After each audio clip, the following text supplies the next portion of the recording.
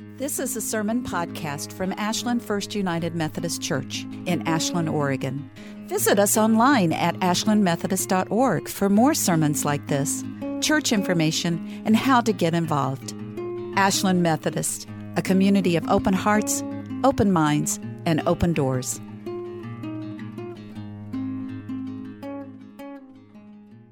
I'm wearing this morning a prayer shawl, which was knitted for me in October when I broke my shoulder.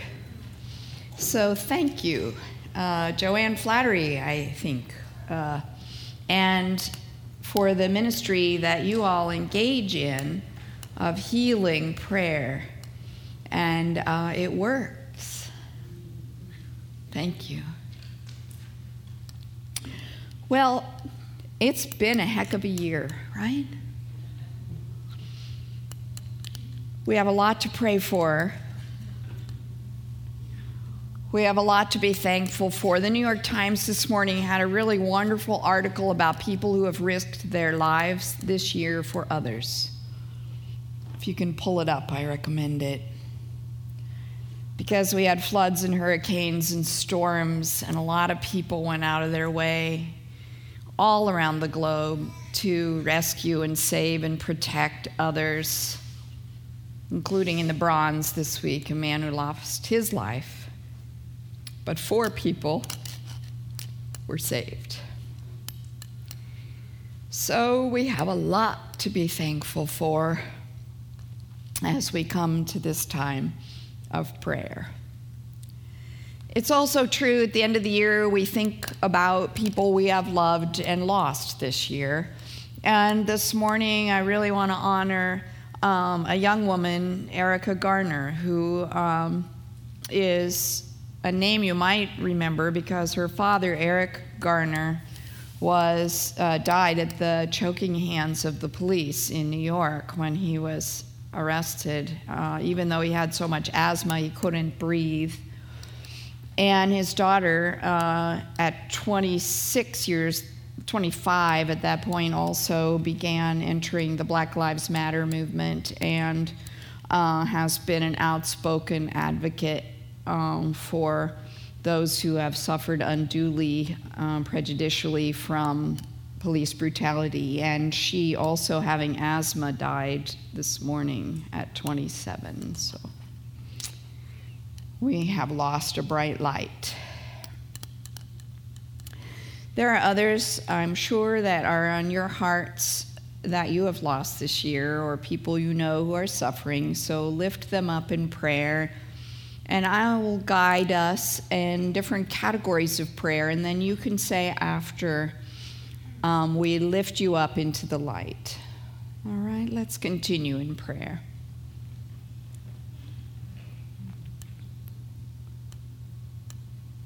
Almighty God, in this season of light and the darkness, we recall this day those who bring light into our days.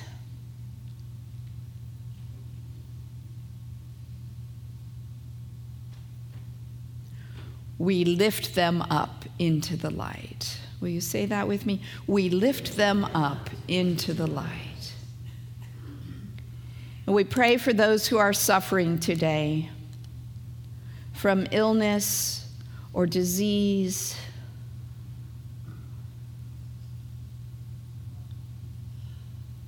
suffering of soul or spirit or body.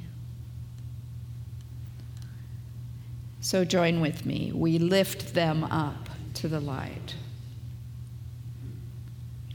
For those who are wandering and seeking a homeland and whose homes have not been safe for them from war or domestic violence or homelessness and poverty. Pray with me. We lift them up into the light.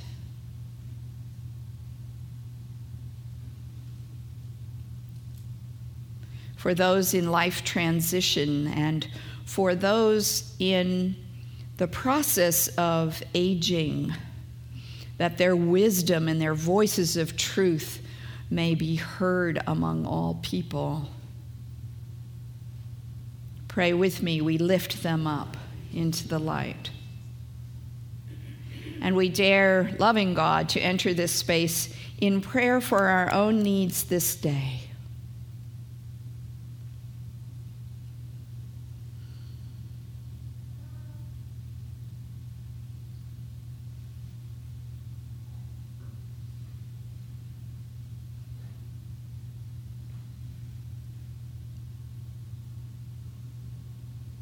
In thanks that you love us and are already attending to our own needs for healing and hope and justice-seeking power, that you already want these things for us, we thank you that you allow us the humility to pray for our own needs today.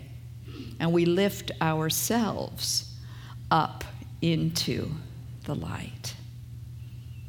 As we offer the prayer which Jesus taught his disciples to pray, saying, Our Abba in heaven, hallowed be thy name. Thy kingdom come, thy will be done, on earth as it is in heaven. Give us this day our daily bread, and forgive us our trespasses, as we forgive those who trespass against us. And lead us not into temptation, but deliver us from evil. For thine is the kingdom, and the power, and the glory forever and ever. Amen.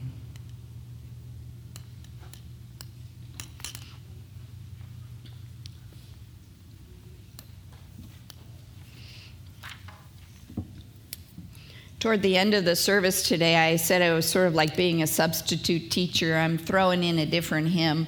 Just so you know ahead of time, we're going to be singing Go Tell It on the Mountain instead of There's a Song in the Air. They're both very nice, but I want us to be a little peppy at the end. Okay? Do not throw spitballs. Or act out.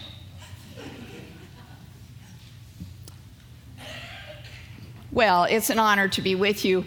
When Pastor Rishenda gave me a call and asked me to preach this Sunday, I considered my totally busy schedule and said yes. A friend asked me why I had crammed one more thing into this time when I was closing down my private practice office. Moved out of it yesterday. I'm entertaining and enjoying friends for the holidays, finishing up a home remodeling project, and the toilet's too big for the space. Anyway, first world problem, they say, and it is. The greatest themes in Christianity are contained here in the birth narratives. And the temptation is, since I didn't preach for you all Advent, was to cram it all in today, which I have stopped doing. These stories are so pivotal to my faith. They have more power for me in some ways than the resurrection narrative. That light shines in the darkness, and darkness has not overcome it. And maybe every year, but especially this year, we need these stories of God's inbreaking good news. We need to know that God is not turned away, that God is with families who have no shelter, babies born into poverty, refugees fleeing violence, deportees, and mothers weeping for slain sons. It is all here in the Christmas story. And we hear about poor shepherds who get it right, wise ones who get lost,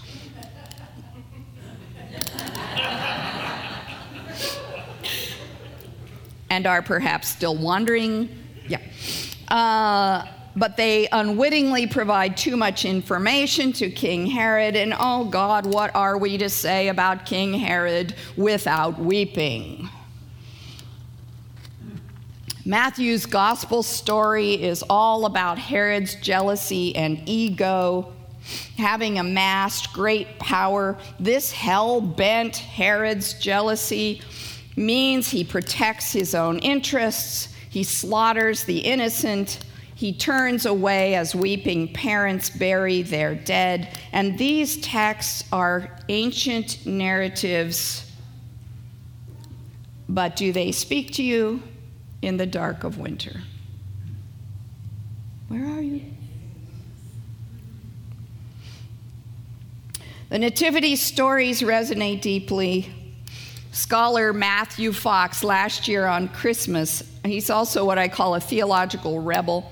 He wrote this: "The nativity stories are immensely powerful. The artists who composed them knew what they were doing because they catch our deep imagination and the yearning of our heart for justice for the poor. And in doing so, they offer what is essential to the Christ path, that good news will come to the poorest, and that four-legged ones, the ox and the sheep, will find themselves in the most privileged places, and that divinity is a young child, not an older bearded fellow." Well, so I'm going to jump us into the narratives of this rough time period. Once the angels are quiet, the shepherds go home, and before Mary has even gotten used to the whole new mother thing, and she and Joseph have lost sleep, and she's not sure about lactation. Can you say that in church? Is that okay? Before they're really settled into knowing how to parent at all, Jesus' life is threatened. The baby isn't safe in the stable. Ironically, on Christmas Day, when I was in Seattle, I read this little story about a woman trying to get the baby Jesus to safety. It says, in West Bend, Wisconsin, police say an officer spotted a 21-year-old woman walking early Sunday with the figurine of the baby Jesus. When the officer attempted to stop and speak with her, she ran. The figurine she was carrying was from Old Settlers Park in West Bend, a town of about 30,000 people north of Milwaukee. The police officer said that she had absconded with a replacement baby because the one who had been there previously was damaged earlier in the week on December 17th. Well, it is not safe to be the baby Jesus, even on Christmas Day. She was arrested, of course, but I'm sort of sad about that. She may have had the right thing in mind all along. Maybe an angel came to her in a dream and told her to take him to Egypt. I don't know. That's how crazy the scripture is, right? So Matthew and Luke are telling elaborate stories about the days following Jesus' birth, and they're both really, really different. In Matthew's gospel, the baby's life is in peril, and we have plot twists and dreams and escapes into the night. And the ones we call wise men, either the kings or astrologers, travel great distances to see Jesus. And uncertain where to find him, where are you gonna go? Washington, D.C., right? You're gonna go to Jerusalem. You're gonna go to the place of power. That's where you expect a king to be born, right? Well, they find audience with Herod. I don't know how they get in to see him. It's like getting audience with the Pope. You know, you get about 5 minutes if you're really lucky. Well, it turns out King Herod is not so great about this news. He calls in a few people, you know the story, to try to get some more information. And the priests and the scribes are consulted, and they say, oh, he's supposed to be born in Bethlehem. So Herod interrogates everyone about Jesus' birth and sneers out this lie that he wants to go there too and to worship. Well, the star luckily gets those lost wise guys to Bethlehem. And I'm so curious about their humble birth experience because these high-status fellows kneel down when they experience that a baby is God. Well, you know what happens next. Herod is infuriated and kills all the children in and around Bethlehem 2 years or younger. And what I hadn't really understood before, but seems clear to me in rereading, it's that Herod's genocide is trying to wipe out the future of Hebrew children. And we're still in a world of genocide. So say it with me, right? Jesus' birth was only the beginning. Jesus' birth was only the beginning. Where patriarchs and people in power world over care so little for children and families, where girls are stolen and traded as sex slaves and children's health care is no longer guaranteed, and children in war-torn countries are starving, and most of the people in our own nation who are below the poverty level are children. Mary and Joseph are so far from home, and they are rightfully anxious about their baby's safety, and our baby is vulnerable. What does it mean for us to have a vulnerable God? They flee to Egypt to keep him safe.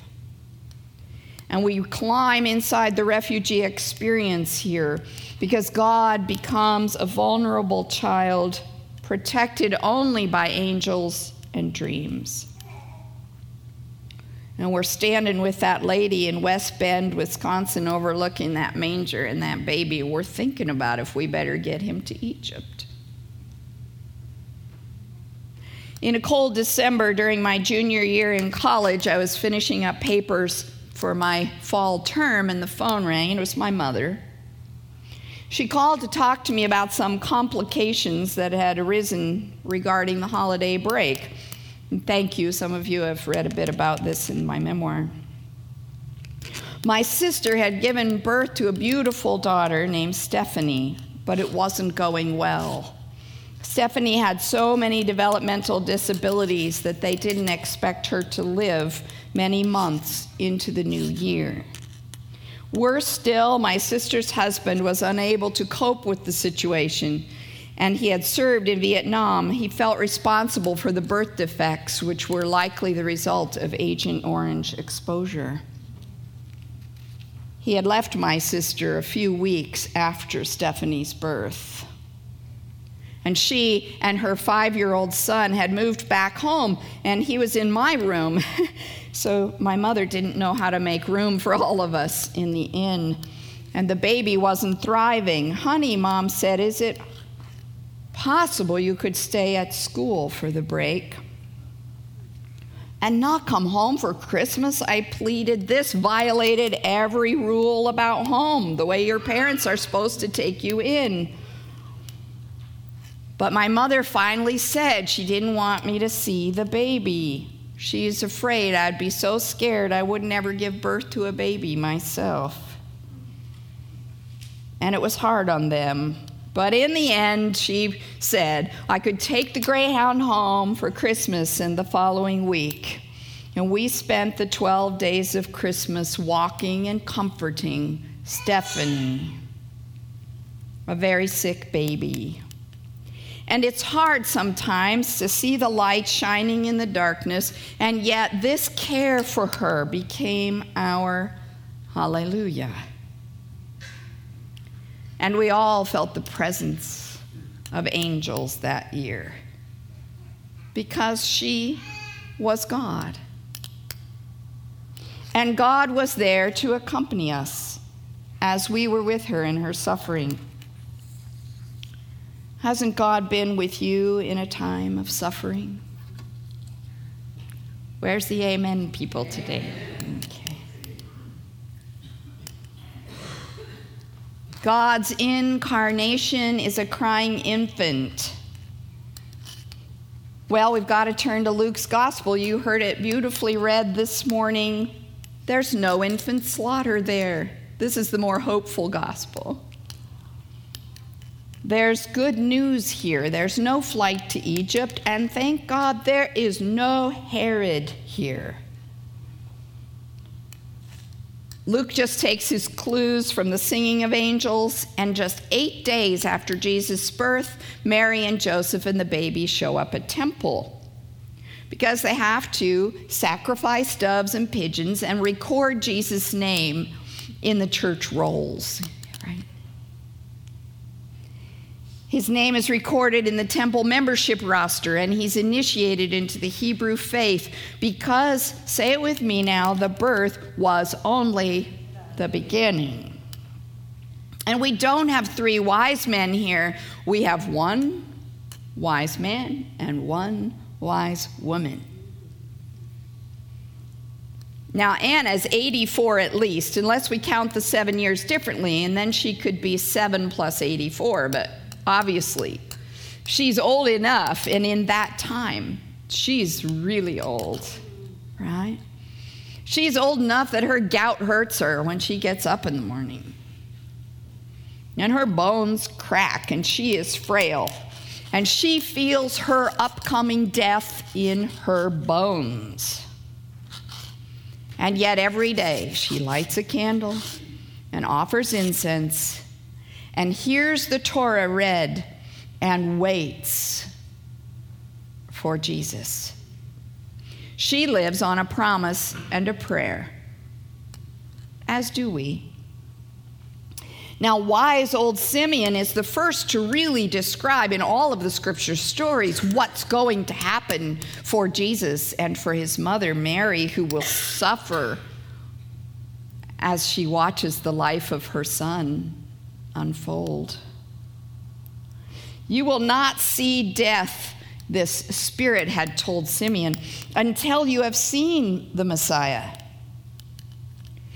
And some of us who have experienced that Christ light in our lives may still be waiting for one more glimpse.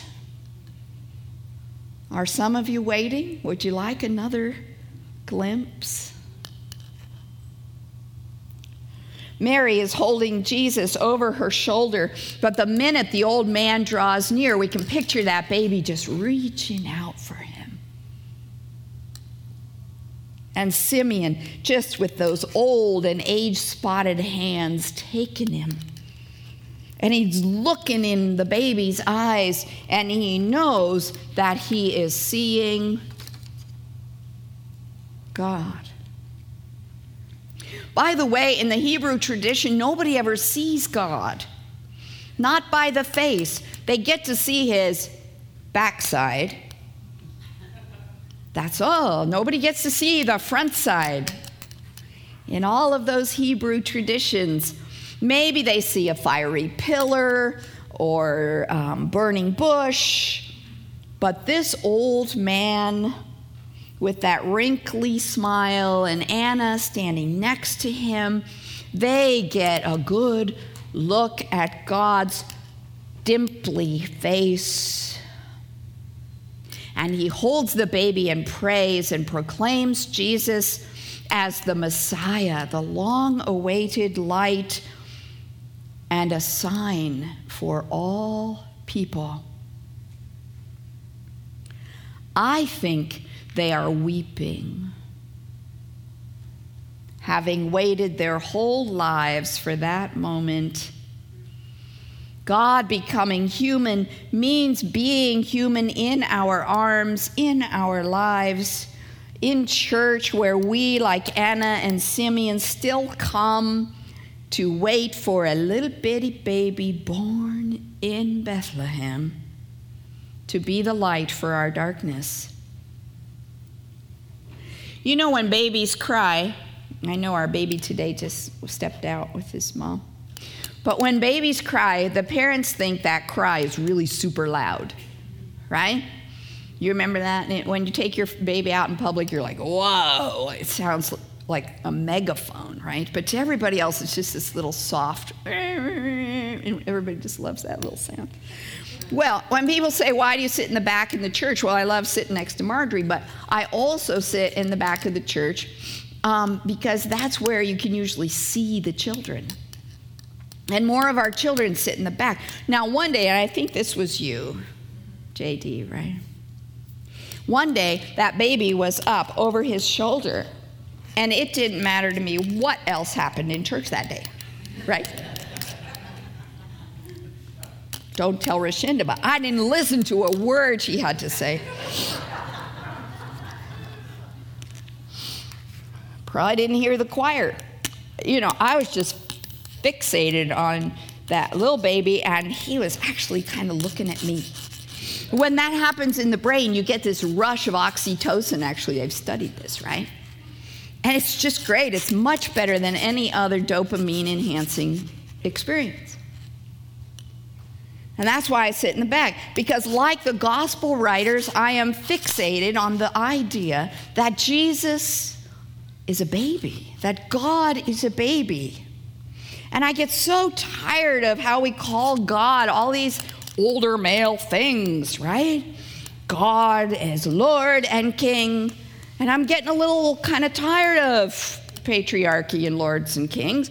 So I'm drawn to the idea that a vulnerable child is the incarnation of God. And what that means for us as protectors of the innocents in the world is very, very profound, and something that should take us into the new year. If we say, what's our New Year's goal? I would say, how will you protect the children of the earth? Because Jesus' birth was only the beginning. And I know, and you know too, that when light shines in that baby, captives are set free, and the sick become well, and people in power, as Mary says, are brought low. And those who are low are lifted up. And I know that very personally because of that one Christmas with Stephanie and my family, when Jesus walked right next to my father, or maybe was held by my father, as he paced back and forth in our living room with Stephanie until her crying stopped. And God was in her eyes. And we are privileged to be witnesses to Christ's light. Say it with me now, because the birth was only the beginning. Let's be in a moment of prayer.